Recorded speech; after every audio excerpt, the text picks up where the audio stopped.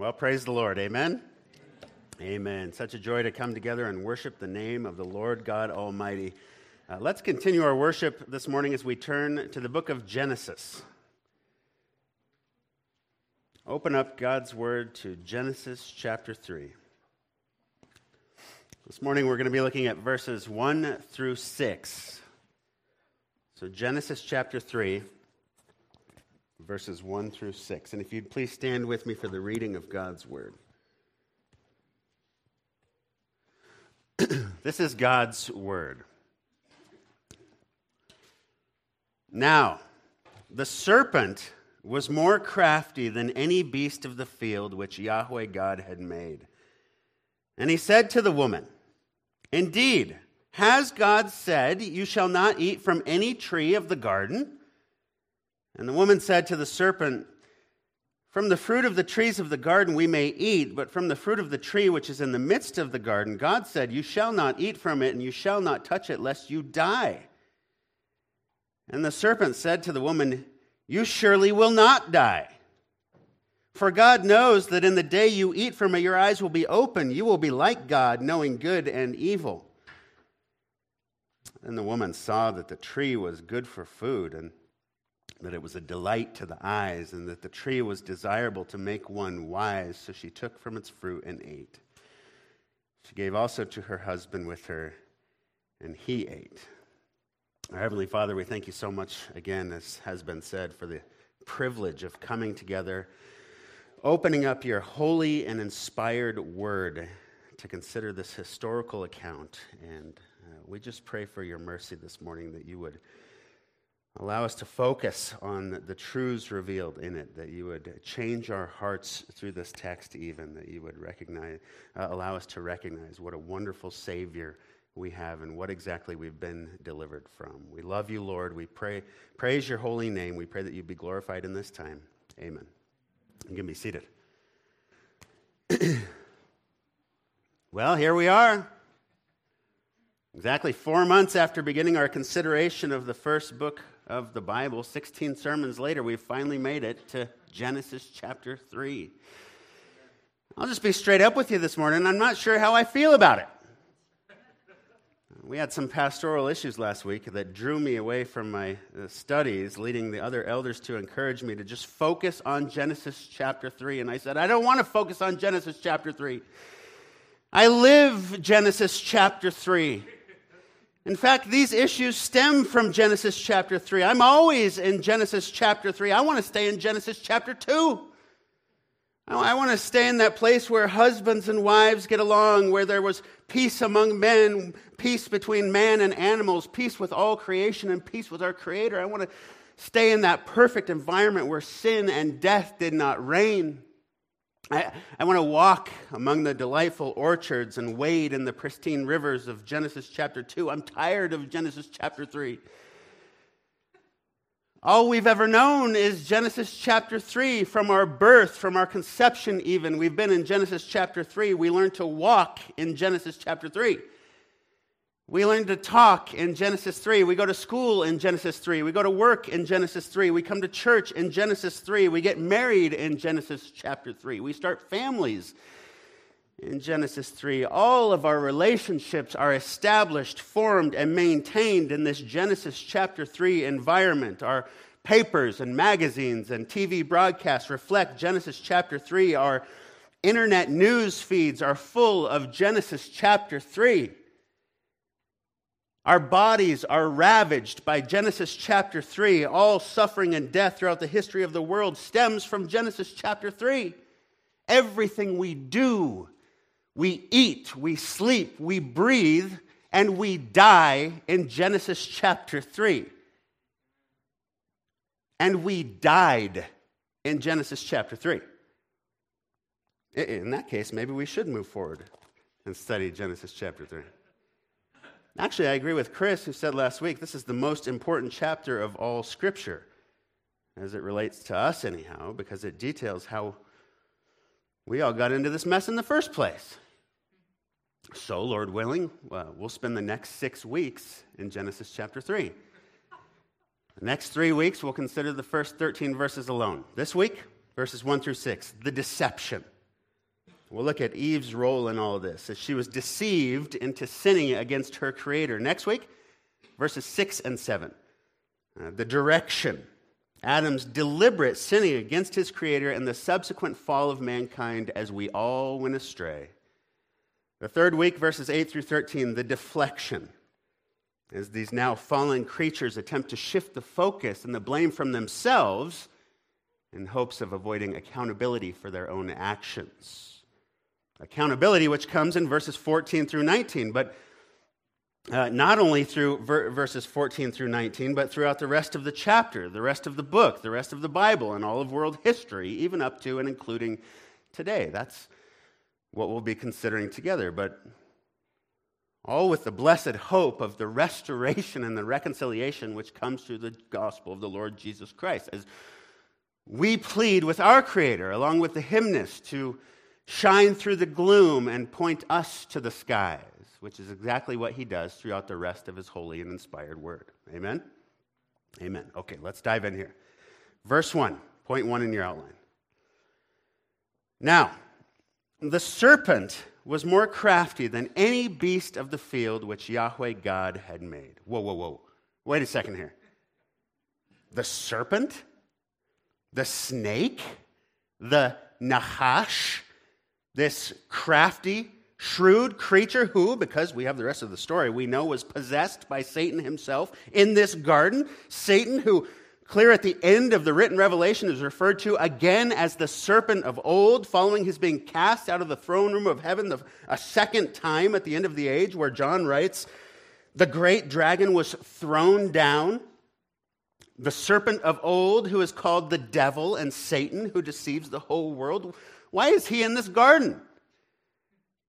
How did he get here? Why is he in this perfectly delightful, perfectly beautiful, perfectly sinless garden? What's he doing here? Why is he able to go on to do what we know he goes on to do? What we just read he will go on to do. Why is he here?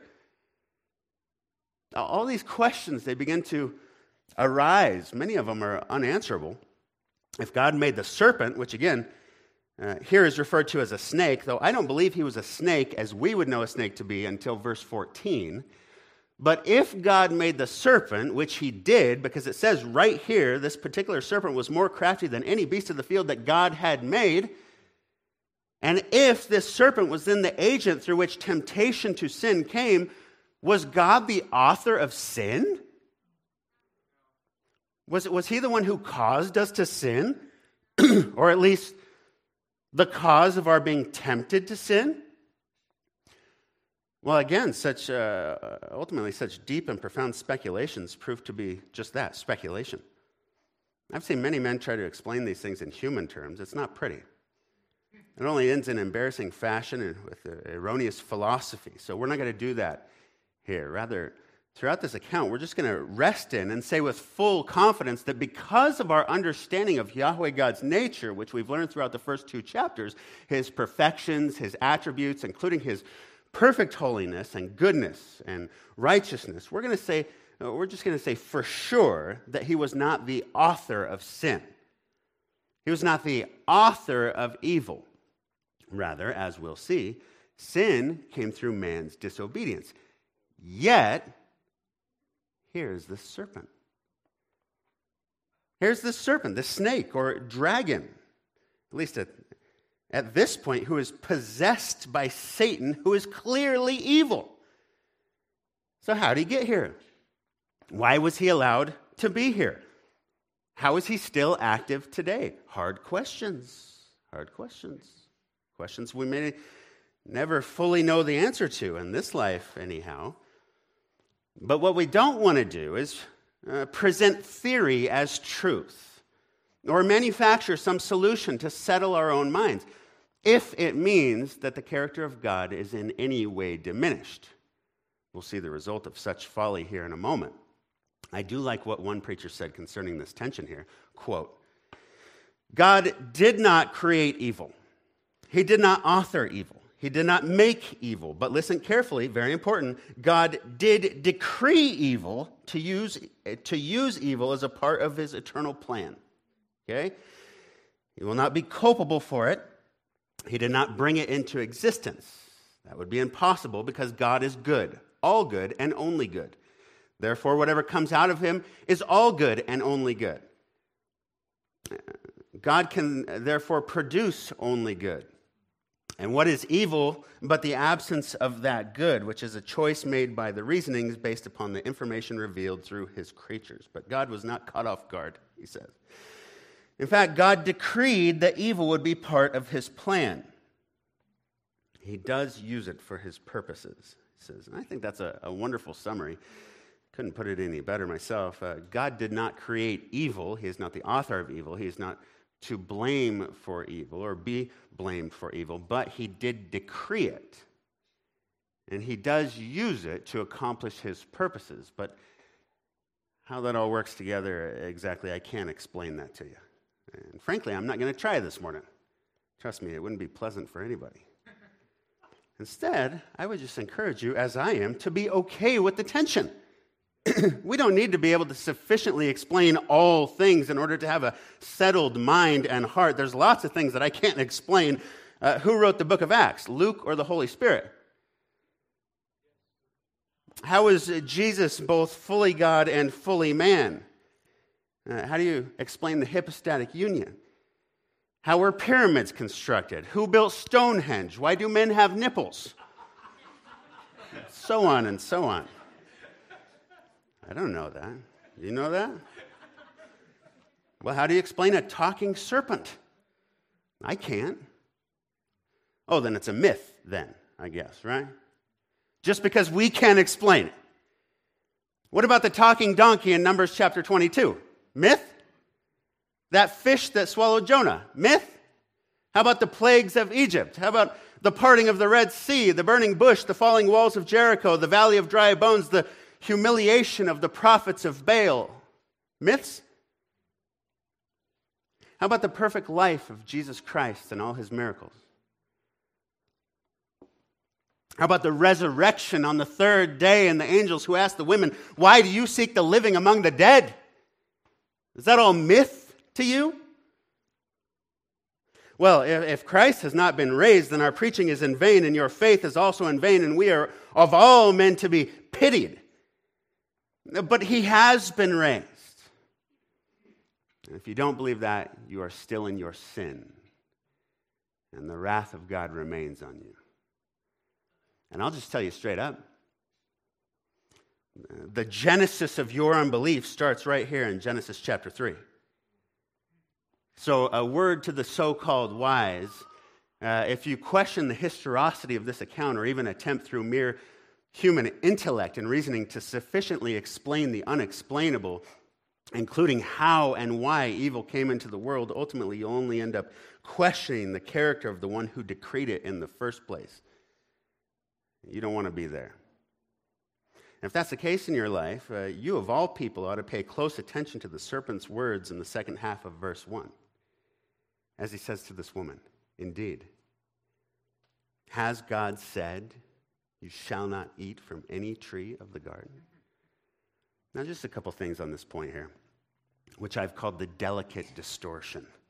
That may seem like a strange heading at first, but I want you to know something about this serpent, okay? A lot of times we think of Eve frolicking in the garden, off by herself, hanging out under a tree, when all of a sudden this deadly viper with red eyes hangs down with an apple in his mouth that he suddenly drops into her lap.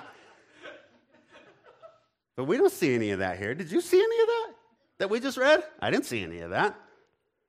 No, first off, there's no mention of any apple here.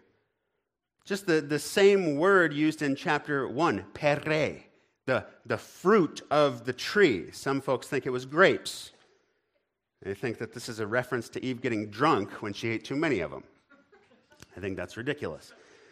Some think this fruit is merely a symbolic nod to the act of sexual intercourse, which I feel is equally ridiculous. It seems clear that this is some kind of literal fruit here from a literal tree that we read about in Genesis chapter 1 and 2, but we don't know if it was an apple. It could have been an apple, I guess. I also don't think it's appropriate to assume there was any sort of chemical makeup in this fruit that engaged the curse, okay? It wasn't the fruit itself that was the issue here, but rather the rebellion of the creatures. including the serpent, by the way, who, again, I don't even think was a snake at this point. I believe, because of some other references throughout the Scripture, that this was some kind of beautiful creature. I think the dragon descriptor in Revelation 12 is more accurate here. Maybe it was some reptilian creature we don't even know about it. But one who here was not scary or terrifying, but likely was very beautiful, very alluring. He was a serpent with a silver, flattering tongue, with an eloquent and smooth cadence. I think he had charm. I think he had charisma. Notice here what he says to her. Indeed, has God said, you shall not eat from any tree of the garden? Now, this may seem elementary at first glance, but consider the implications of this question. First of all, it's a temptation, no doubt, and we'll get to that in a moment. But what we see here, besides the first question mark in our English Bible, is the first faux exaltation of man and the first attempted distortion of God's perfect character. Okay, from our time in Genesis thus far, we know God is perfectly good and perfectly righteous and perfectly holy, and even Satan himself knows that. Don't get it twisted. Satan is no unbeliever here. Satan absolutely believes in God. Did you know that? That Satan believes in God? He knows God exists. Even the demons believe in God and shudder. Satan is not saying here, Eve, what are you doing following some dumb religious rule? There's no such thing as God. You should be your own God. Control your own destiny. No, that's another lie that he uses even today, a lie that billions of people fall for. But here he's not denying God's existence at all. And he's not even tempting the woman to deny God's existence either. Rather, he's tempting her to deny God's character. And he deceives her into thinking that if God was truly good, he wouldn't hold anything back from her or her husband. So he says, in essence, now Eve, do you think God would actually keep this wonderfully beautiful fruit from you if he was really good? Don't you and your husband deserve to partake in this good fruit? Why would God not want you, good people, to have this good fruit from this good tree? It's subtle. It's smooth. It's shrewd. It's crafty. And it's brilliant. It's brilliant. And it's in line with his nature. Not the actual serpent or the creature, not the animal that was possessed, but the nature of the one who did the possessing. This has always been the goal of Satan, to usurp the authority of Yahweh God through deceiving his creatures. Ezekiel chapter 28 is a well-known prophecy concerning a human king, the king of Tyre, but also most certainly alludes to the fall of Shaitan, or Satan, the adversary, the accuser in the Old Testament, the devil in the New Testament. Listen to this. Thus says Lord Yahweh, you had the seal of perfection, full of wisdom and perfect in beauty. That doesn't sound like any man that I know. Goes deeper. You were in Eden, the garden of God. Every precious stone was your covering, the ruby, the topaz, the diamond, the beryl, the onyx, the jasper, the lapis lazuli, the turquoise, the emerald, the gold, the workmanship of your settings and sockets was in you. On the day that you were created, they were prepared. You were the anointed cherub who covers, and I placed you there. You were on the holy mountain of God. You walked in the midst of the stones of fire. You were blameless in your ways from the days that you were created until unrighteousness was found in you. Now, again, many folks, including myself, think that's a nod to Shaitan, who fell from heaven the first time because of this unrighteousness, but was then and is still now allowed access into the throne room of heaven. Think of Job, for example. In Isaiah chapter 14, we also hear of this original fall here. Isaiah writes, how you have fallen from heaven, O star of the morning, son of the dawn. You have been cut down to the earth, you who have weakened the nations. Now, I can't come up here and say for 100% that these prophecies are a reference to this serpent in this garden, but Jesus also referenced the same event as he spoke with the 70 he sent out to preach the kingdom of God. The 70 who returned to him with joy, saying, "Lord, even the demons are subject to us in your name." His reply? He said to them, "I was watching Satan fall from heaven like lightning." Jesus saw Satan falling from heaven down to this earth, which is why John calls him the deceiver of the whole world. Paul says he's the ruler of this world, the prince of the power of the air. Isaiah even goes on to describe exactly what prompted Satan's falling. Notice the 5 I wills here, okay? But you said in your heart, I will ascend to heaven. I will raise my throne above the stars of God, and I will sit on the mount of assembly in the recesses of the north. I will ascend above the heights of the clouds. I will make myself like the Most High. That's Satan's goal, to usurp the authority of God. And how he does this is by attacking God's character. And since he can't accuse the perfect creator to the creator, who is infinitely perfect in all his ways, including knowledge, he instead goes after the finite creature. He goes after us. He convinces them, he convinces us to doubt and then deny Yahweh's holy and righteous character, which is exactly what we see here in these opening verses here. Ultimately, this is a form of insubordination, which is key here. Don't forget now, this serpent, he's but a mere creature himself. He's an animal who, in God's perfect order in Genesis chapter 2, is subordinate to both the man and the woman. The man and the woman who were charged to have dominion over the fish of the sea and over the birds of the sky and over every living thing that creeps on the earth. Name them, command them, direct them. Now, a subordinate to both humans and God comes to the woman and says, "Oh, Eve, you don't really think that God would make you guys suffer want, do you?"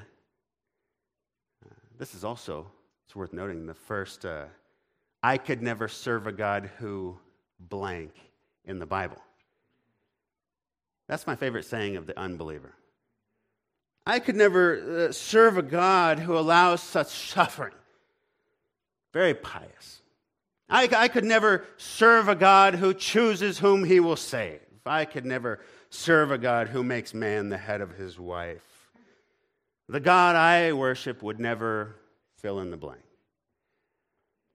Typically, when someone says to you, "The God I worship would never," if they say to you, "The God I worship would never," you should believe them, because they're worshiping a God made in their own image. And they're buying this same lie, which really brings the Word of God under human judgment. Notice that?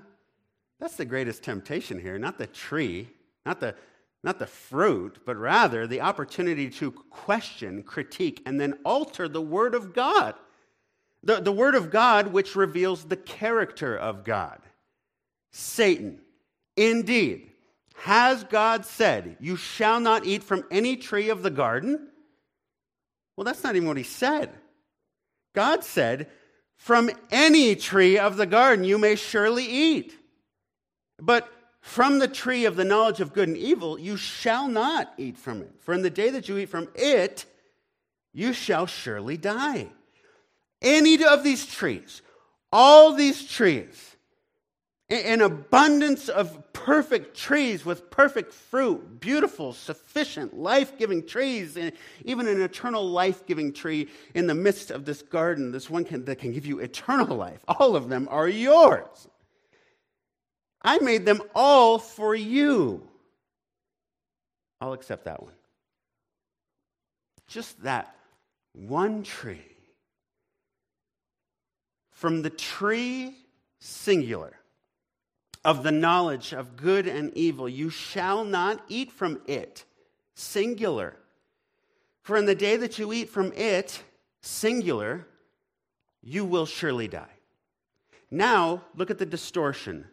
Though a delicate distortion, Satan flips it, making God seem like he's withholding all the trees, plural.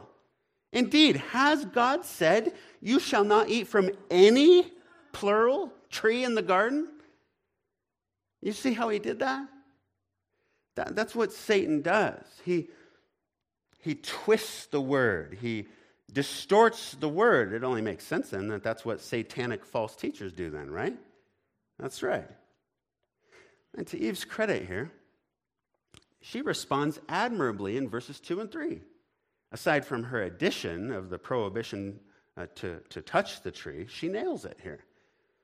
The woman said to the serpent, from the fruit of the trees in the garden we may eat, but from the fruit of the tree which is in the midst of the garden, God said, you shall not eat from it, you shall not touch it, lest you die.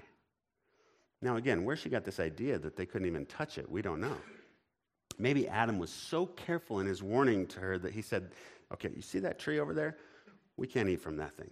So let's play it safe and not even touch it. Okay, don't even go near that tree. Either way, she knows the danger of this tree, doesn't she? She's not going into this thing completely naive here. She knows the consequences, lest you die, God said. And she rightly and truly, even righteously, corrects this serpent. Listen, bud. God said, we shall not eat from it, or we will die. To which Satan responds by shooting back at the woman in verse 4, you surely will not die. So this is straight up and intentional. This is a calculated contradiction of God's word, which always comes after those subtle deceptions that precede it. It always comes after that little twisting. This is classic deception that we still see today. First, a little bit of twisting to draw you in. Oh, this sounds so spiritual. This sounds so nice. Oh, these people. Then, an outright denial or rejection or major distortion of God's word and his person. That's how they get you. I'm telling you right now. Satan's pulling out all the stops here. The time for pleasantries is over. It's done at this moment. Eve says, God says, surely we will die. Satan, you surely will not die. That's as black and white as you're going to get. That's polar opposites. You will not. God said, well, God lied. That's what this is about. That's what's happening here in Genesis chapter 3, verse 4. Eve, you've been hoodwinked. You've been fooled. God didn't mean that. God won't kill you. God won't judge you. That's what this is here. It's a temptation to reject the righteous and just nature of God. It's a denial of his holiness, his perfect wrath and justice against unrighteousness and sin. He won't judge you, Eve. You think he's going to kill you guys after all this? After all he's done, you think he's going to kill you? Come on, woman. Don't be such a fool. That's what he's saying here. And then the proverbial nail in the coffin. Here's where the temptation to pride comes in, right? The lust of the flesh, the lust of the eyes, the boastful pride of life, John calls it. It's all right here in verse 5. But it's not from the Father, is it? No, it's from the world. And who's the ruler of this world? That's right, Satan. Who, all of a sudden, makes Eve think she's owed something from God by making her a false, powerless promise. Verse 5, for God knows that in the day that you eat from it, your eyes will be open. You will be like God, knowing good and evil. And there we have it. The same lies that we all endure every single day, the lies that say, if we just had a little bit more money this year, we'd be doing all right. And God wants what's best for us, doesn't he? So let's go ahead and fudge those tax returns. Or, I'm so unhappy in my marriage. God doesn't want us to be unhappy. Well, if I could just be with that woman instead of my wife, I'd finally be happy. Oh, I've heard that song. It was there by deceit. I destroyed my family, and now I am happy all the day. That sounds biblical, doesn't it? But God wants you to be happy. Women aren't much better. Oh, he treats me so much better than my husband does. He makes me feel valued. And I deserve to be valued, right? I should probably take that next step. Or, well, if I can just tell this little lie, I can get myself out of this mess. God would want me to smooth this whole thing over, and I can do it with a quick lie. The truth might actually hurt people, and he wouldn't want me to hurt anyone, right?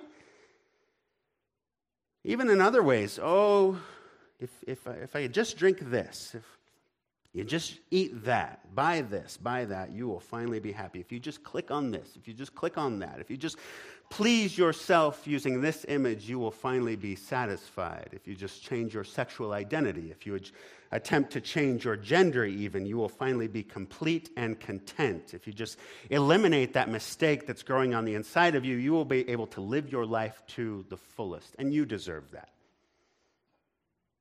It's all a lie. We deserve nothing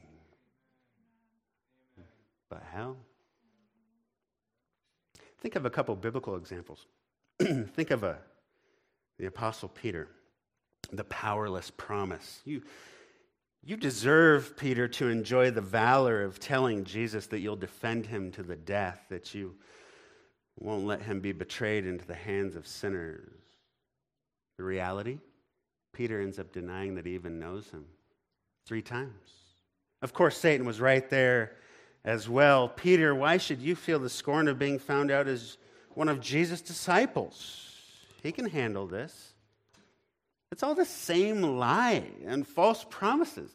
Even Jesus wasn't exempt. He was tempted in every way as we are, yet without sin. If you are the Son of God, command those stones to become bread.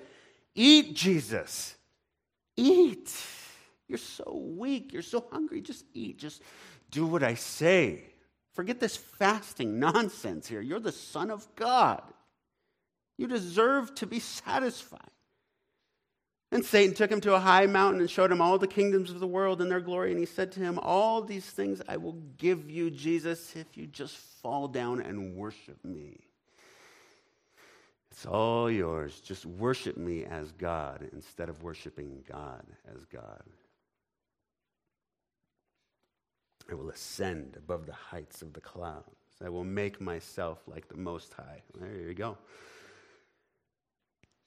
We must be on guard against the false promises of the enemy, our very real enemy. He's a liar. Jesus said the devil is a liar. He does not stand in the truth because there is no truth in him. Whenever he speaks a lie, he speaks from his own nature, for he is a liar and the father of lie.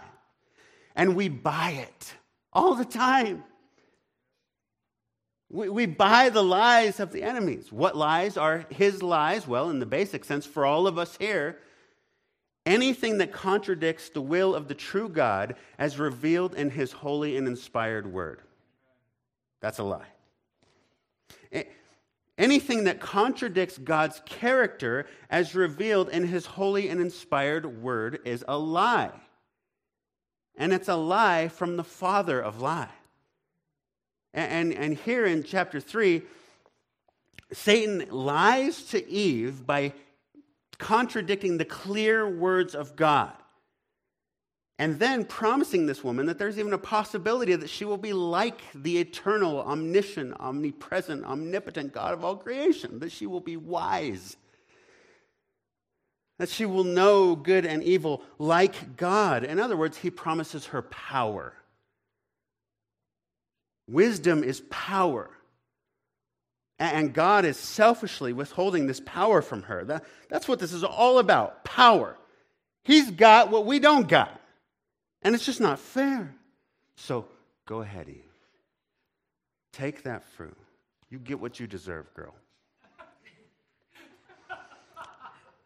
Verse 6 says, Then the woman saw that the tree was good for food, that it was a delight to the eyes, that the tree was desirable to make one wise. So she took from its fruit and ate. Thus a great tragedy occurs. Why is this so tragic? Because in that moment, she determined to believe and side with Satan, a creature, over Yahweh God, her creator. She chose to buy the lie. She fell for the false promise. Lies and false promises that are still so prevalent today. Lies. There is no God.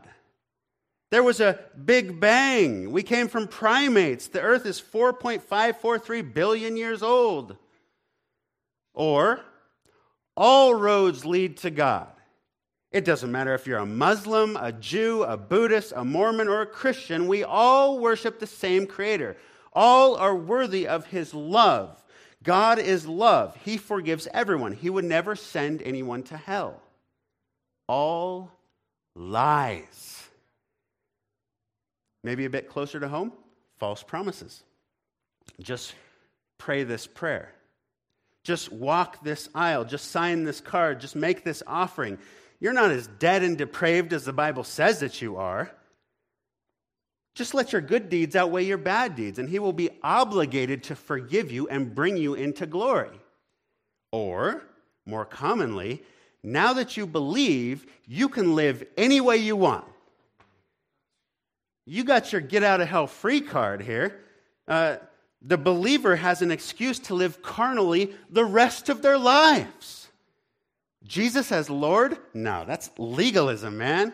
He's sufficient as your Savior. So go ahead and suck the world dry because you deserve it. You're covered in the blood of the Lamb, so do what you do. You surely will not die. The woman buys it.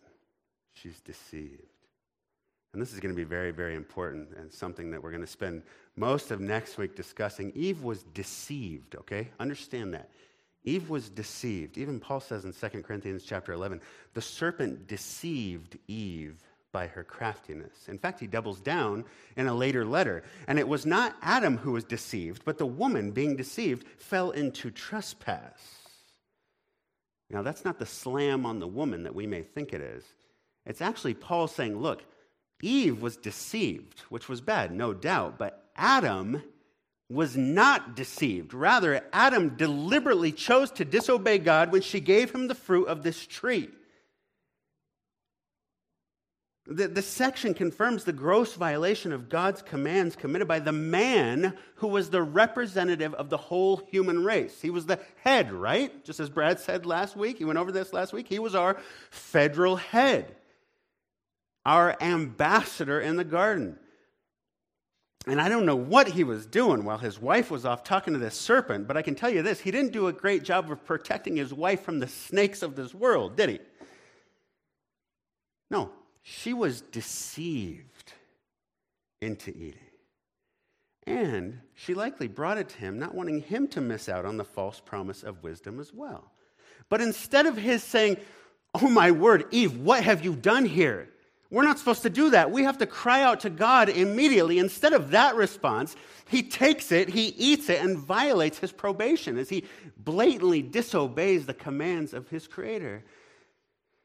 And here we are, all these years later, still dealing with the consequences as they ate. They were immediately under divine judgment, now knowing evil. Oh, they knew good. Unlike us, they had always existed in a perfectly good environment, but they didn't know evil. But now they did. But they didn't know the extent of their evil. They didn't know the totality of their depravity, nor would they in this moment grasp the consequences of their evil. But, as they say down south, they were fixing to find out. As are we, as we continue together in this third chapter over the coming weeks. But before we close today, I want to bring this back to our place and time, okay? Again, we know Satan is very active today. He's very active. This world, this country, even this state and this city. I don't know about you, but it seems to me that these past few years, even months, the satanic influence and demonic activity has begun to ramp up exponentially. You feel that way? Good. You see it too, young man. I'm glad you do. Because here locally, we've got a demonic governor signing demonic bills which blatantly attack the most vulnerable among us. Babies, children.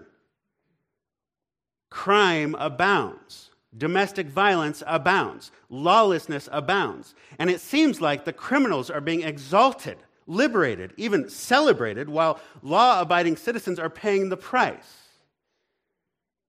We are truly living in an age where what is evil is called good, and what is good is called evil, aren't we?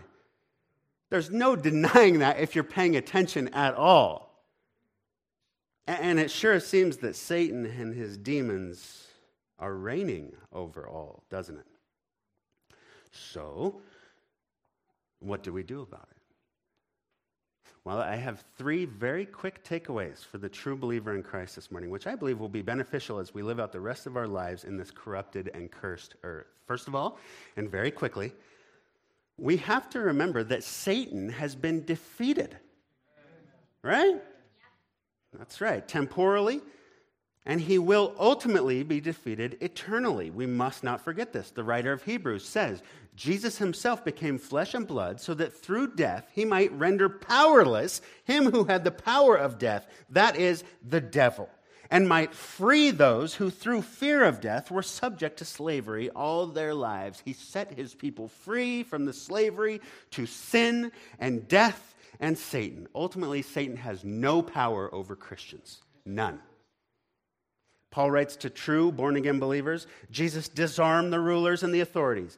He made a public display of them, having triumphed over them in him, and he did so at the cross.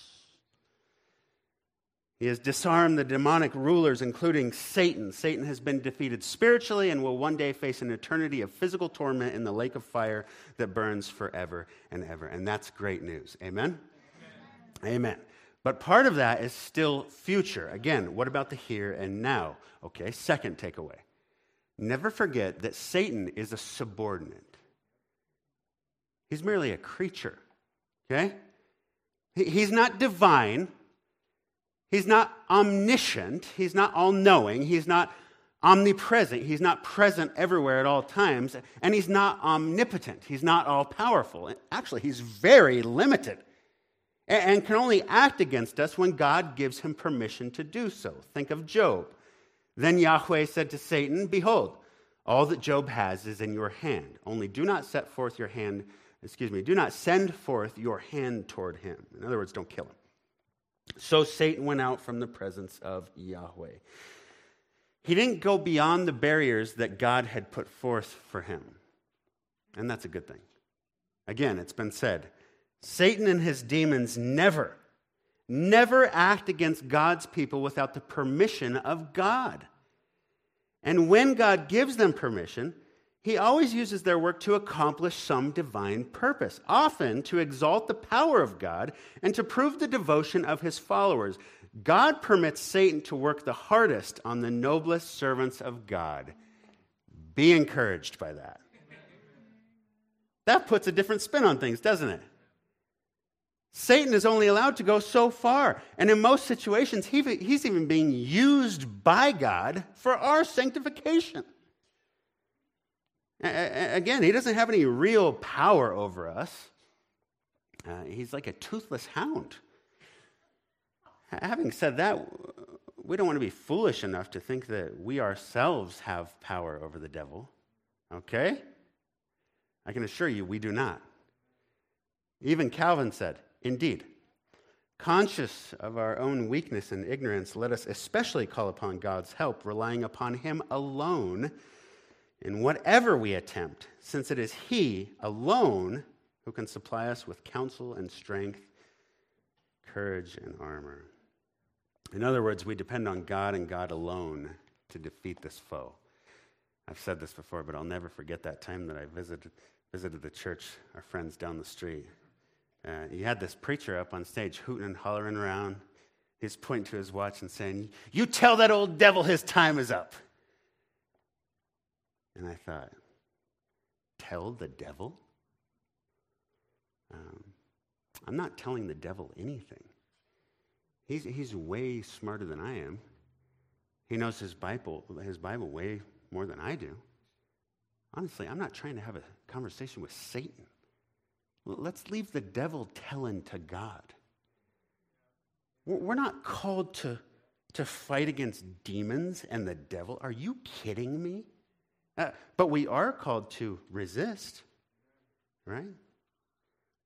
We are called to stand firm, as Noel will talk about tonight in Ephesians 6. Well, how do we do that?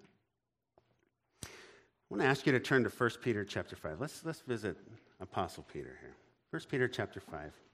Just keep your finger there for a moment. I do this because I mentioned Peter earlier, and I just love his testimony going from the gospel accounts to his epistle. Remember that night that Jesus was betrayed and he said to his disciples, "You will all fall away from me this night." But Peter, full of pride, answered, "Even though they may all fall away because of you, I will never fall away." You remember what Jesus said to him? "Simon, Simon, behold, Satan has demanded to sift all of you like wheat. But I have prayed earnestly for you that your faith may not fail. And you, once you have returned, strengthen your brothers." Jesus is essentially saying there, Satan wanted to shake you guys like wheat in a sieve. He wants to consume you guys. He wants to take possession of you, to put you through tremendous trials in life. And then he wants to use those trials to diminish and extinguish your faith in the promises of God. He wants to devour your faith, Peter. And he almost did, right? 3 times Peter denied his Lord. But remember, the Lord prayed for him, interceded for him, as he still does for all of us here today, and did not let these men get sifted. Now, fast forward a few decades. And who do we see strengthening the brothers? The Apostle Peter. Look what he says in this 5th chapter, verse 6. "Therefore, humble yourselves under the mighty hand of God, that he may exalt you at the proper time." Well, that's the opposite of pride, right? Remember Satan's false promise. "Eve, you deserve this. You'll be like God." No. Peter says, humble yourselves. Christian, humble yourself. Humble yourselves under the mighty hand of the true God. Verse 7, "Casting all your anxiety on him because he cares for you." Oh, that's balm to the weary soul. This was instrumental in my conversion. He cares for you? Yeah, that's what he says right here. It's his words, Christian. He cares for you, believer. He cares for you. Now, more application in verse 8. This is the Lord's prescription for you when you feel like you're under spiritual or demonic attack. Hear these words from the one who was tempted firsthand, but who is now strengthening his brothers, including all true believers here today. He says, "Be of sober spirit. Be watchful. Your adversary, the devil, prowls around like a roaring lion, seeking someone to devour." Well, he's talking to believers there. He wants to consume your faith, is what he wants to devour. But Peter says, resist him, firm in the faith, knowing that the same experiences of suffering are being accomplished among your brethren who are in the world. He then says, after you have suffered for a little while, the God of all grace, who called you to his eternal glory in Christ, will himself restore, strengthen, confirm, and ground you. To him be might forever and ever. Amen. And that's the charge to all of you this morning, okay? Peter's words, God's words. Be humble. Be sober. Be watchful. Resist the devil. Firm in the faith. Faith in what? in what God has clearly revealed to you through his holy and inspired word. Faith in his character, faith in his promises, faith in his gospel, faith in his Son. I would encourage you this morning to not judge God's word, to not question God's word, to not doubt God's word, but to study God's word, to know God's word, to believe God's word, and to trust God's word with all your heart.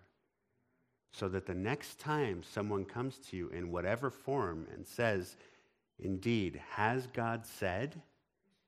You can stand firm by going not to your feelings, but back to the Word of God to verify it, okay? Thereby defeating this faith-devouring devil with the truth in the process. Amen? Amen. Praise the Lord. Lord, we are so thankful as Noel and the music team come up. We're so thankful that you have defeated our enemy, our adversary, our accuser. But we don't want to be ignorant and we don't want to be arrogant to the fact that he's not still coming after us. He wants to devour our faith as your children.